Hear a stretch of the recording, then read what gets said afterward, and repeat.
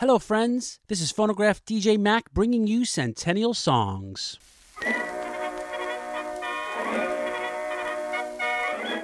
Let's talk a bit about Victor Herbert.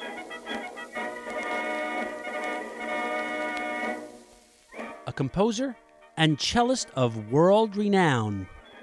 Born in Germany and raised in Europe, Victor chose music over medicine for his profession. He was broadly educated and his musical talent honed as he became a world-class cellist by the age of 19. Based on his reputation, he and his new wife were invited by the legendary classical conductor Walter Damrosch in 1886 to come to New York City and be part of the Metropolitan Opera House. Victor rose through the ranks of New York's music scene quickly, performing not only with the Met Orchestra, but as a soloist, and by 1887, he had his own orchestra, in which he traveled the world with.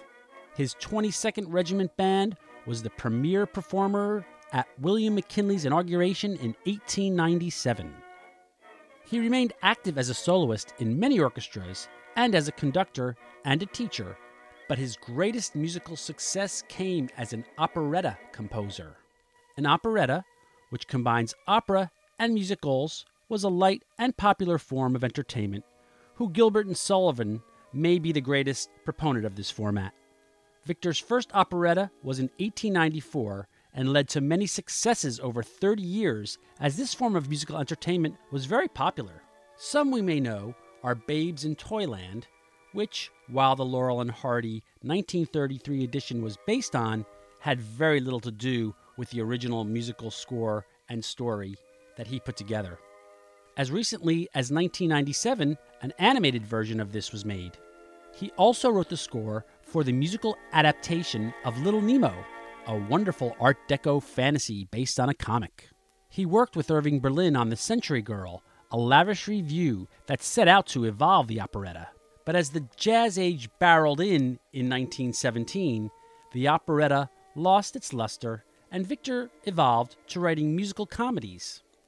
A testament to his versatility was that he also contributed to the Ziegfeld Follies every year from 1916 to 1924. His operettas were always well received, and many were revived in the 40s, and some were made into films. Victor was a staunch advocate for composers' rights and was the founding member of ASCAP.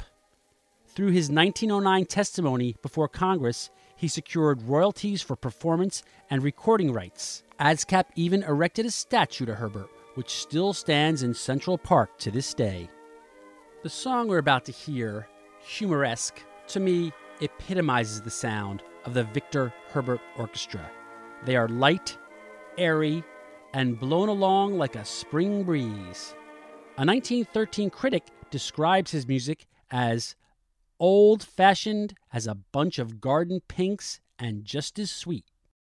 So here's Victor Herbert's orchestra on a 1918 Victor recording of Humoresque, today's Centennial Song.